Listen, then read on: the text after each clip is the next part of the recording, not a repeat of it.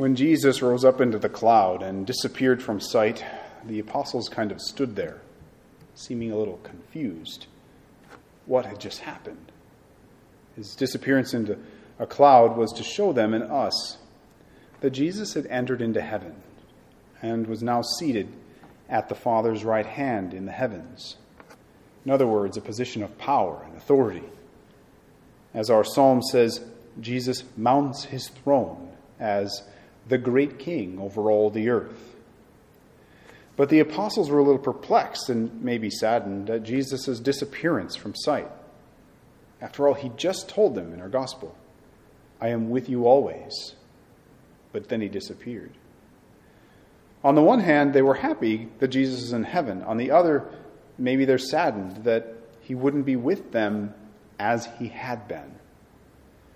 The Ascension marked the end of Jesus' earthly life and ministry, perhaps even more so than his crucifixion, because this time he was not seen by the apostles and disciples, at least not regularly and in the flesh.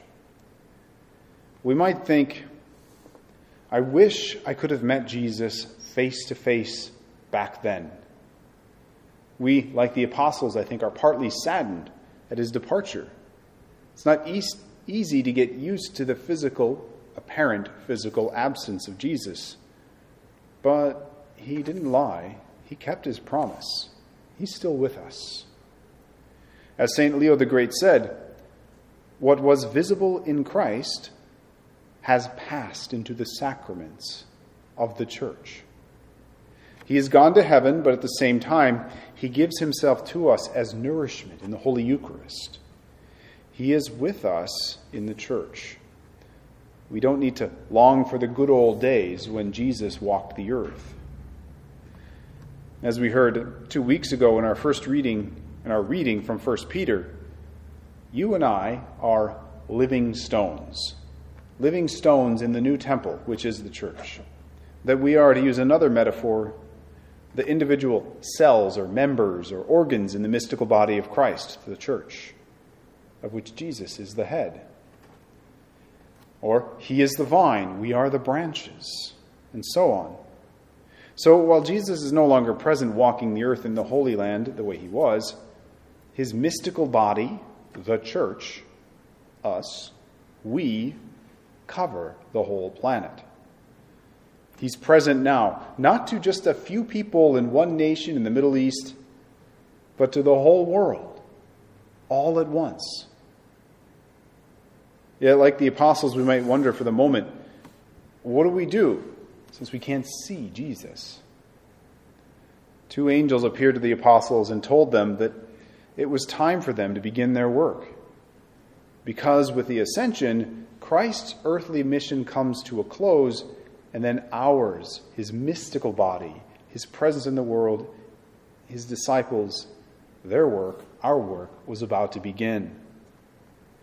And just before he ascended out of sight, Jesus said 2 things, the last things he said to the apostles. He said, you will be my witnesses to the ends of the earth. He also said, you will receive power when the Holy Spirit comes upon you. He told them that their mission was to spread the gospel across the earth, and they did.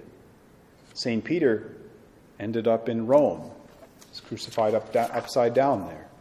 Thomas went to India. Others went to Africa. The fact is that we here in North Dakota, we're Catholic. And that testifies to the fact that the faith has indeed been witnessed, shared to the ends of the earth by Christ in his mystical body, the church. It really does seem unlikely that, you get a small group of 12 people and you think, well, how much power and influence do these 12 have? I mean, these fishermen, these tax collectors, and so on. How likely is it that they're going to be able to spread a religion so fast and in such an enduring way across the whole earth? It only makes sense if we believe that they had divine help, which they did. The Holy Spirit, whom Jesus sent upon them at Pentecost.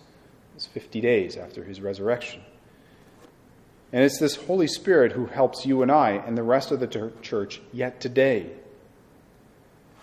St. Jose Maria Escrivá once wrote that as he goes up to heaven, Jesus sends us out as his witnesses throughout the whole world. Our responsibility is great because to be Christ's witnesses implies, first of all, that we should try to behave according to his doctrine, that we should struggle to make our actions remind others of Jesus and of his most lovable personality. Those who live and work with us, those who come into contact with us, should find us to be loyal, sincere, joyful, hardworking. We should behave as people who fulfill our duties honestly and then who live as children of God in the ups and downs of every day. Jesus once prayed to his Father about us, "I do not ask that you take them out of the world," out of our proper places in society, out of our jobs, out of our families, "but that you keep them from the evil one." So Jesus desired that each of us remains in our places, sanctifying the world from within, improving it, offering it back to God. That's the only way the world will be a place where human dignity is valued for everyone, from the unborn to the aged, and where mankind lives in some kind of peace.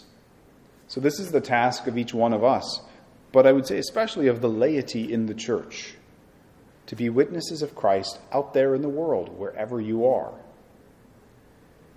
So the truth is, we can't see Jesus the way the apostles did. He ascended to heaven, out of sight. But he's still with us in the church. He's with us, especially, of course, in the most holy Eucharist, and in the other sacraments, and in the Scriptures. He speaks to us. But he's also made present in the world, in you and me, by how we live out the Christian life.